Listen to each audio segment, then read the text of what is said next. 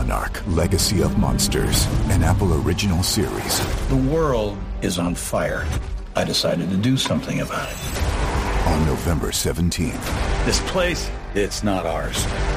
Believe me.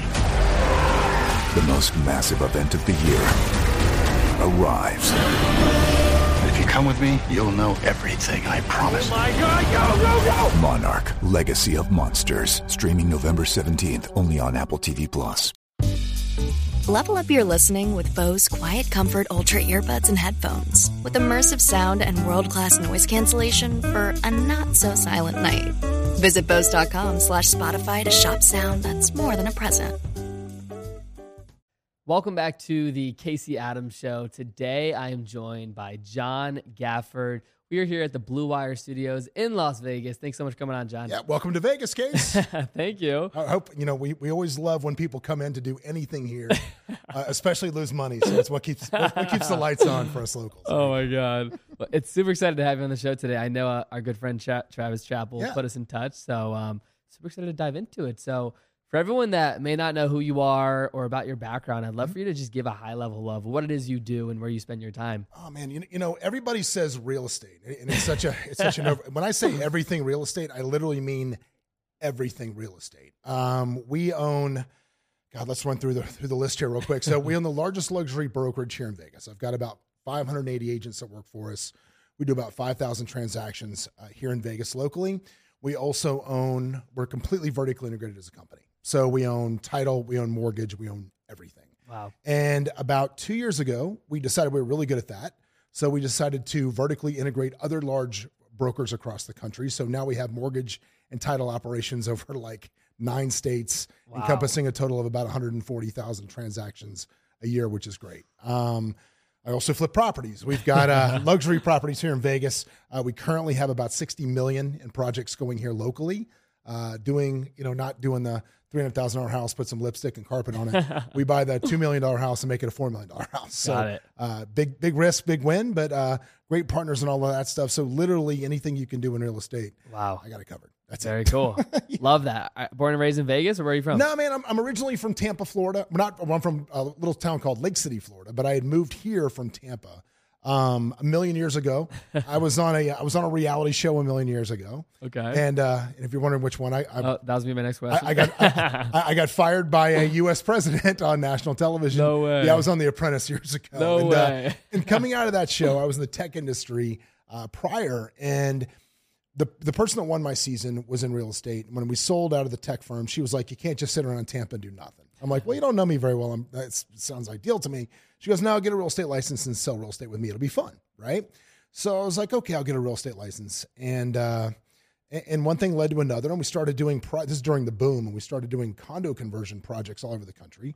One of which was here, and came to Vegas, and like so many stories, you met a girl, and started coming out here every weekend to see her, and we will have been married now 15 years coming up pretty soon. So, congrats on that. It worked out. It was Yeah. one of the gambles you can take in Vegas that actually paid off for me, which was good. Love that. Yeah. Very cool. So, growing up, like, did you go to college, play sports? What was your childhood like? Yeah, man. As a kid, it's funny.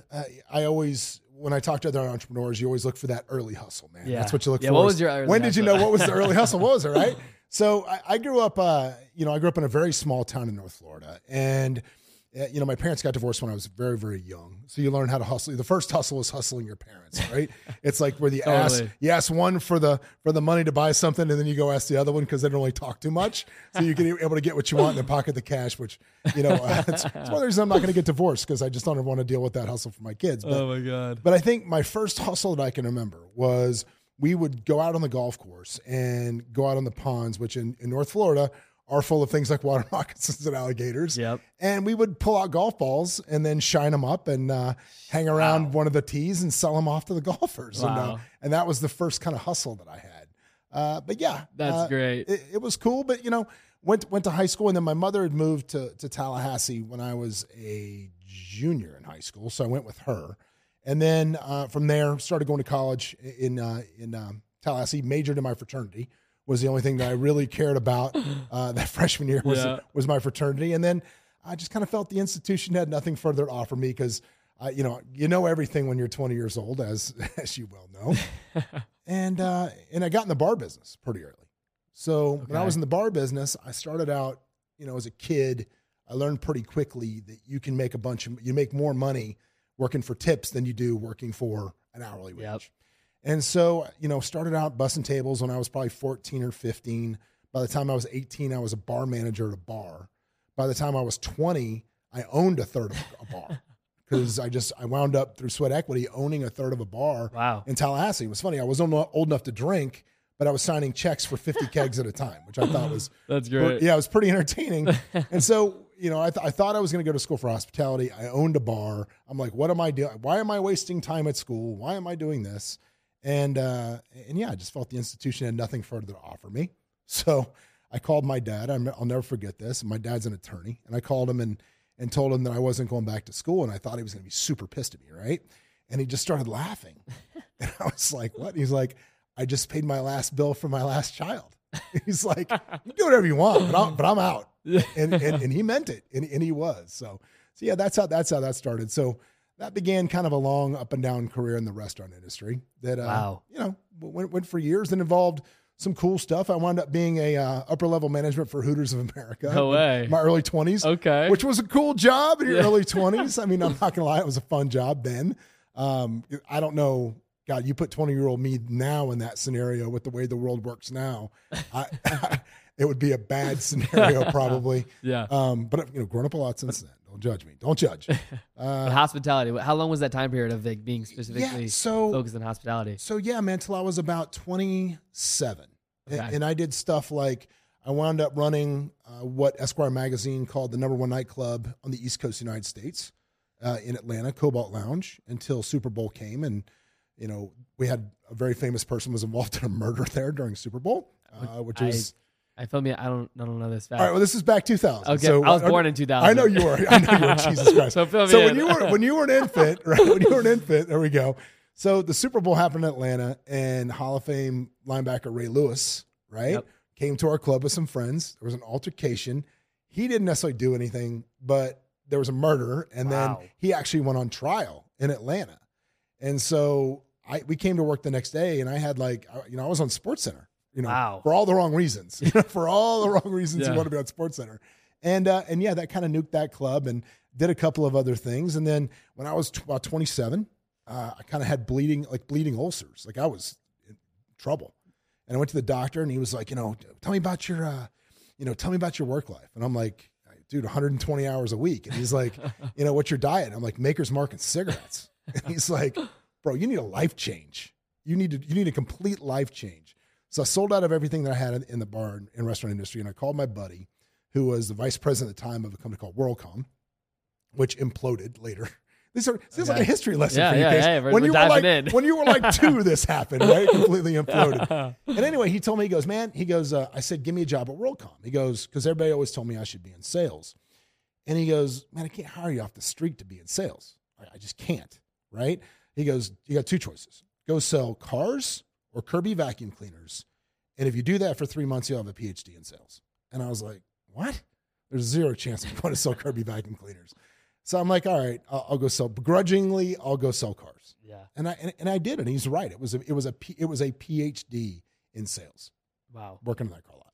How long did you work in the car lot? I did that for exactly 3 months. Okay. 90 days exactly. I went in there. I was salesman of the month the first month. Second month, they moved me from Nissan to their Highline, which was Infinity. Yep.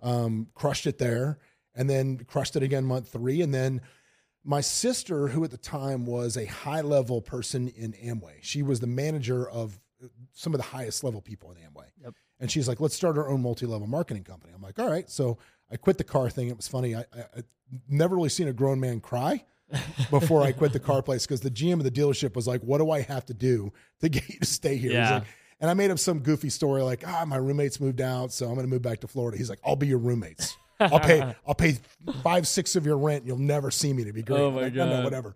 And we tried the MLM thing, and man, that was definitely some lumps we learned along the way there. Yeah. Which was one of my, and it's funny, I actually told this lesson yesterday. In my desk drawer in my office, I have a 22-year-old bottle of vitamins. Okay. Right? And I pulled that out every time somebody tells me they got a great idea they want me to invest in. I got a great idea. And I pull these vitamins out. I send them to the guy. I say, see this bottle of vitamins? This is a $200,000 bottle of vitamins. Because what we did was we went and developed all these products. We manufactured all these products. And we put them in a warehouse before we ever bothered to ask anybody if they wanted to buy them. Wow. And so now it's like every time somebody comes to me with $1 million idea, I'm like, you need to go sell it first and then you build it. Don't waste your money. Yeah. Don't waste your time.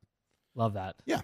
Solid lesson. Yeah. It's a great lesson. And when was the transition to real estate?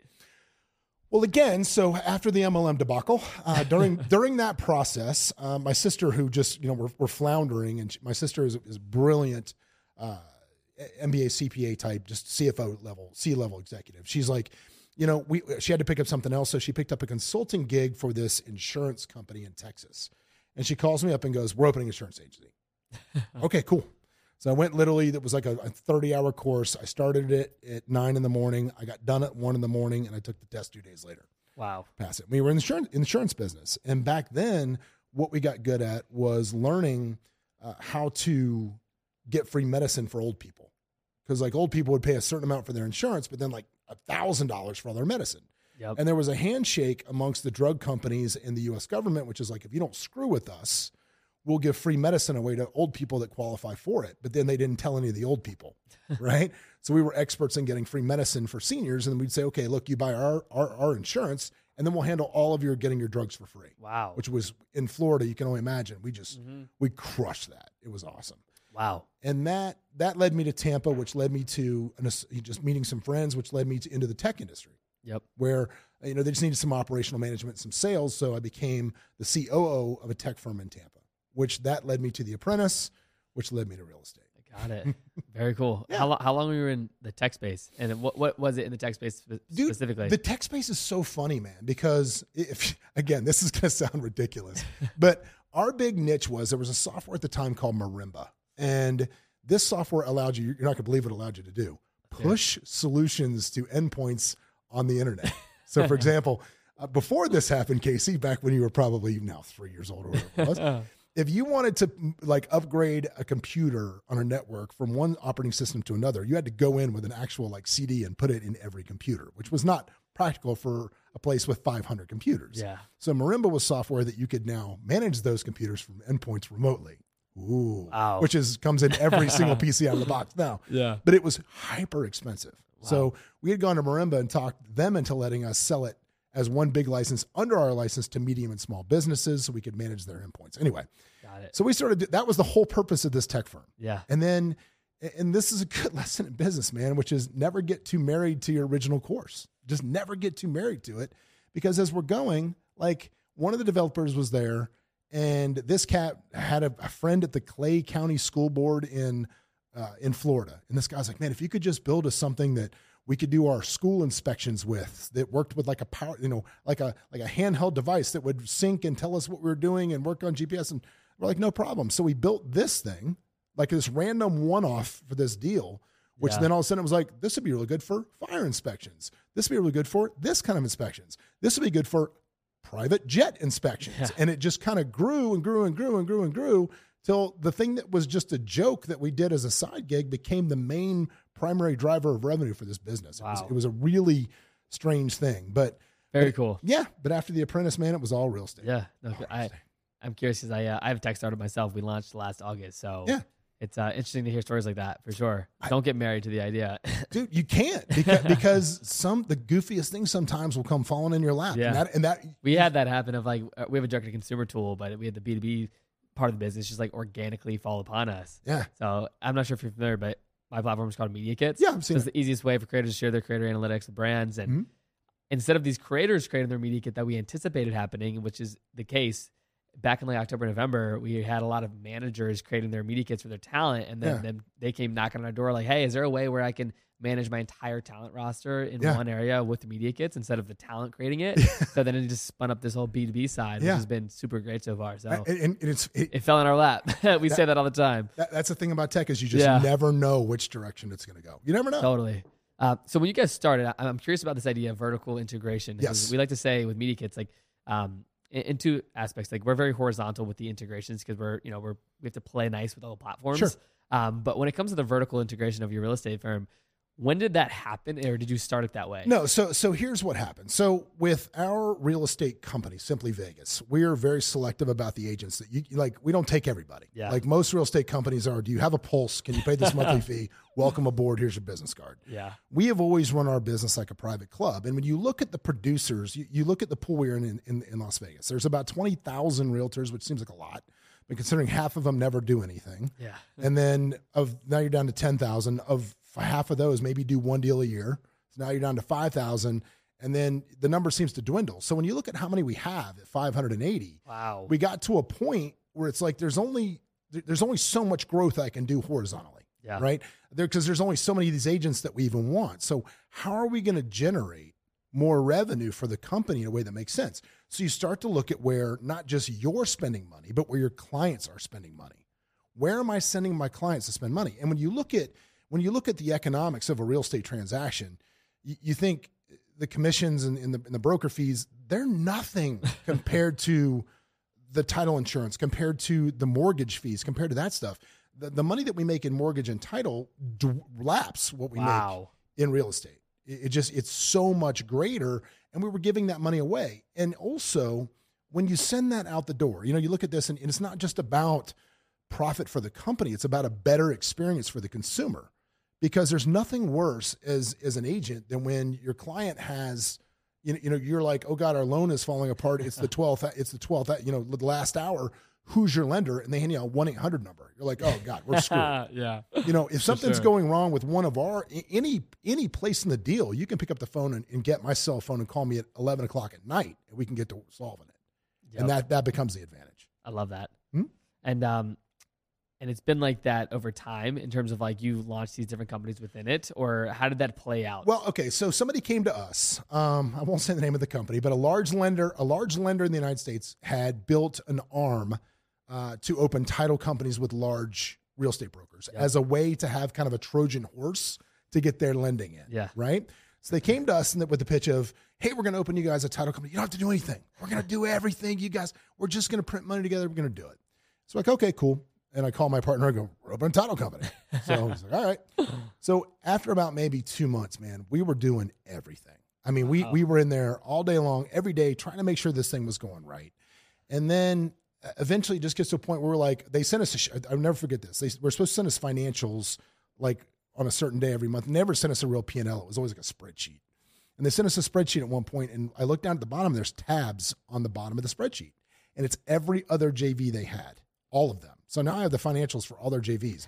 All of them were losing money except for ours. Wow. So we were immediately like, okay, you guys are out. We bought them out and took it over. And that has turned into a business that probably, if I had to sell it today, is worth 15, 16 million. I'm actually, when I leave this, I'm going to go entertain an offer for it that I'm going to turn down because it's not going to be good enough. But yeah. Love that. Yeah, it's literally cool. My next meeting after this is to entertain an offer I'm going to say no to. But yeah. That's great.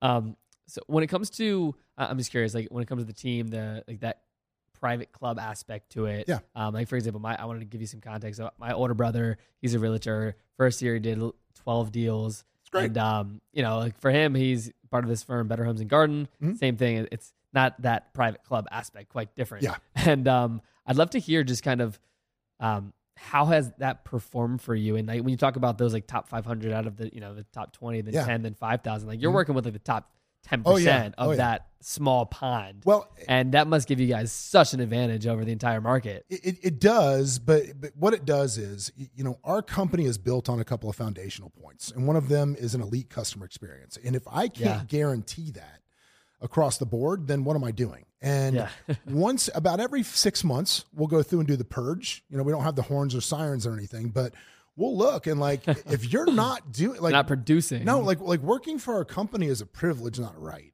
Like it costs, we're cheap to work at. Honestly, it's really weird. We're inexpensive from a realtor standpoint as a place to work. It's only $100 a month. Wow. And then $4.99 a deal. That's all we get. Yeah.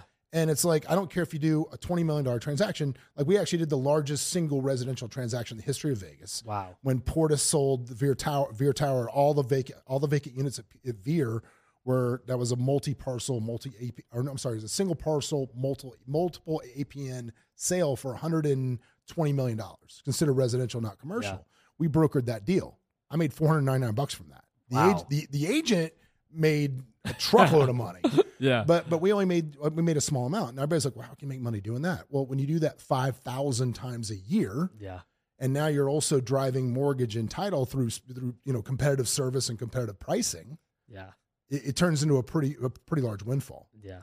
It makes sense. But as far as, the private club thing goes, it's one of the, it's I probably get said on every podcast in America. You are the sum of the 5 people you're around. I mean, if you're around a bunch of dipshits, you're going to be a dipshit. And if you're around a bunch of great people, you do better. And if you're especially, we get a lot of people that were number one at their other company. Yep. Like they're by a landslide, they're the best agent where they are. And then they come to us because they want to compete. Yep. They want to have somebody like, okay, is somebody going to give me a run this month? What can I get? That's who we tend to attract. I love that. Yeah. Very cool. So I know in terms of scheduling, you're a busy guy. Where do you spend your time day to day, and how do you manage your time? Man, first of all, I'm very concise with meetings. I won't do a meeting unless I have an agenda. One of the things that I try to do is also delegate as much as I can to our high level people. I've finally gotten it now. I was saying this to my wife the other day, which was great, is my days seem to be spent now making 2 to 3 high level decisions, and that's it. I don't have to. I've gotten to a place where I don't have to be anywhere anymore, and I love that. The places where I am, I'm really choosing to be. Like today, like how was I able to come down here on short notice today? Because I schedule my days where I only have 2 or 3 high level decisions, and most of them are made before 9 o'clock in the morning on Zoom, or like I said, we make them at Terrace Point Cafe, which is across the way with my partner. But I did that, man. I did that 90 hours a week, that hustle and grind, and you just hit a point where you get over this hump where you start to say, okay, I'm earning enough money through these businesses to put really capable people in place that can take the ball where I have it and run with it. And even if they just maintain where we are now, I'm okay with that. Yep. Just stay the path. That's it. Totally. And if they need to be, realigned or readjusted, I can step in and do that. But that's how I manage it. Love that thinking. When it comes to travel, I know we were talking about before you hop in the pod. You travel a lot, or what does that schedule look like? I do, man. I travel as much as we can. One of the businesses that we actually have a little mini airline, which is nice. Way. Yeah, we do. Okay, incredible. We own private jets. We charter them out of Vegas, which is nice. Very cool. So this will be the first summer that we really are full staffed on the airlines. I've already told my wife, I'm like, every dead leg out of Vegas we're just going. We're just gonna go. I love because that. why? Because I've never been to Topeka, Kansas. I have no idea what's that. Let's just go see the whole country. And what a better way to do it than on a private jet. That's so great. I actually connected with one of my buddies. His name's Owen Lapete, and he's the youngest Gulfstream pilot here in the U.S. One of my good friends, and I think you guys would really hit it off. He's awesome. Great. I love that. For sure. So, I love that. That's so cool, though. Yeah. How did that business come about? I got a phone call. My partner that I do the flips with, the luxury flips here in Vegas, Nick Marietta, who's an awesome dude. Nick calls me up and he's like, "Hey, bro." The first thing we talked about when we got together was he had already bought plane one. He'd already bought it. And when you buy a private jet, people think, it's like a car. I'm going to go buy this car and I can drive it off the lot and drive it around. Not how it works with jets, right? So especially if you're going to run it as a charter business. So he bought plane one, and it had cleared FAA. It had gone through all the inspections. The first set of pilots has already gone through training. He was in the process of looking for the second set of pilots, right? And I was like, dude, I want in this business because I looked at the numbers. I mean, right now it's really the first time in the history of modern aviation you've been able to make money with airplanes because COVID did that. They pushed so many people into private travel, and it's kind of like once you do it once, people are like, well, they get snobby about it. They're like, I'm not getting back on the little plane. They're not doing it, or the big plane. And so I looked at the numbers and looked at how much it was, and it penciled out that it was great. And inflation was coming. I saw that moving. And I'm like, man, I tried to deplete all of my cash. I wanted all of my cash into assets that I thought would do something, or at least do something great. Yep. So when I looked at the airline opportunity, I call it, that's my Airbnb, right? That's literally is my Airbnb because it's an investment. Yeah, we shelled out into it, but it actually makes money.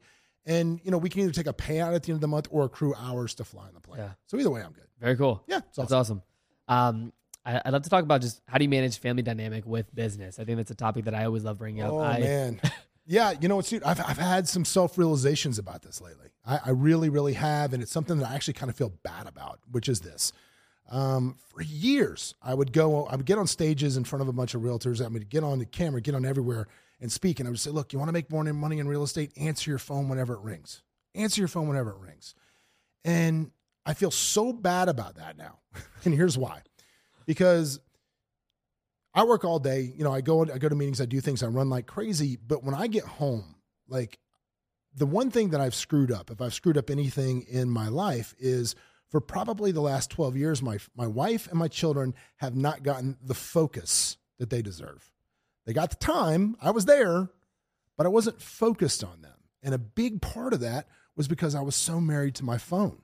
Like every beep, bop, boop, I was right on top of it, going on, because I didn't know if it might be money, it might be a deal, it might be this, might be that. Yeah. And then I heard a couple things. Number one, I heard somebody say that the phone in your pocket is there for your convenience, not the convenience of others. And so now, whenever I'm home, when I go home, I mean, yes, things happen, 911s happen, it's fine. But when I go home, I will not sit down anywhere in my house without throwing my phone at least 6 feet away from me. If I sit at the table, it's on the couch. If I'm on the couch, it's on the end of the couch. I keep my phone away from me because when my kids talk to me or my wife talks to me, I want to be able to focus on them and show them they're worthy of my time and my energy. Because my son now is 14. I got a couple years left, man. He's out the door. Yeah. So that would be how I currently am managing that. Is trying to be really focused on focus with my family. Love that. Do you have any books on focus you recommend or that you have leaned into? You know, pretty much for me, everything that I try to read somehow gets back to modern stoicism. Ryan Holiday, you know, we all have books that we give away to people. Yeah. Obstacles the way is totally. I'm a little lost. What's here? Start with this. He's incredible. Yeah, I've had him on the show way back in 2019. Yeah, he's so great. It's amazing, and his take on modern stoicism is really that was a life changer for me. Yeah, it really was. I mean, I read anything that guy puts pen to paper. One of the only emails that I religiously read every day as I scroll through for the Daily Stoic. I read that. I mean, I'm religious about it. Yeah. Daily Stoic is like my Bible. I feel you. I have it. It's like one book. It sits on my desk. Yeah, everything else I try to keep off. Yeah, man. Good. See, there you go. Sure. Kindred spirit. There you go. Love that. Well, cool. Well, John, last question before we wrap up. Just like if you were to go back in time, 18, 19 years old, what advice would you give yourself and why? Oh, there's so much. There's so much. And this is, I think, the biggest mistake. And I'll tell you a story. And we'll wrap it back to Cobalt. We'll talk about that, the nightclub. So here I am, I'm running this big nightclub, and dude, it was celebrity every night, and it was all these people, and everywhere I went in Atlanta was full comp, and people were just falling all over me, and blah, blah, blah, and this and that. And then, like I said, the whole thing happened with Ray Lewis and that murder, and that club went nosedive to zero and was just done, shut down, finished, and I'm out. And so about 3 months later, a new bar was opening up in downtown Midtown. And I was like, oh, let's go to this bar. So we go, and the line is wrapped around the building, right? And like so many times I had done before, I just go traipsing right to the front door, right? No, line right to the front door. And I get there, and there was a guy working at the front door that I'd never seen before. I did not know. So I was like, hey, man, blah, blah, blah, what's up? I'm John, I'm from Cobalt. And the guy looks at me and goes, bro, that club's been closed for 3 months. Line's over there. And I know that sounds stupid, but it crushed me. And the reason that it crushed me is because I allowed what I did to become who I am. And if you're a young entrepreneur, if you are somebody that is building a business or doing things, don't let that become who you are, because it will change, sometimes voluntarily, sometimes involuntarily. So you always have to maintain a center that is 100% within your control that will be consistent going forward. And there was many times in my life when I got too married to what I was doing and let it become my persona. So that would love that. I love that. I appreciate that. The honest feedback, John. Yeah.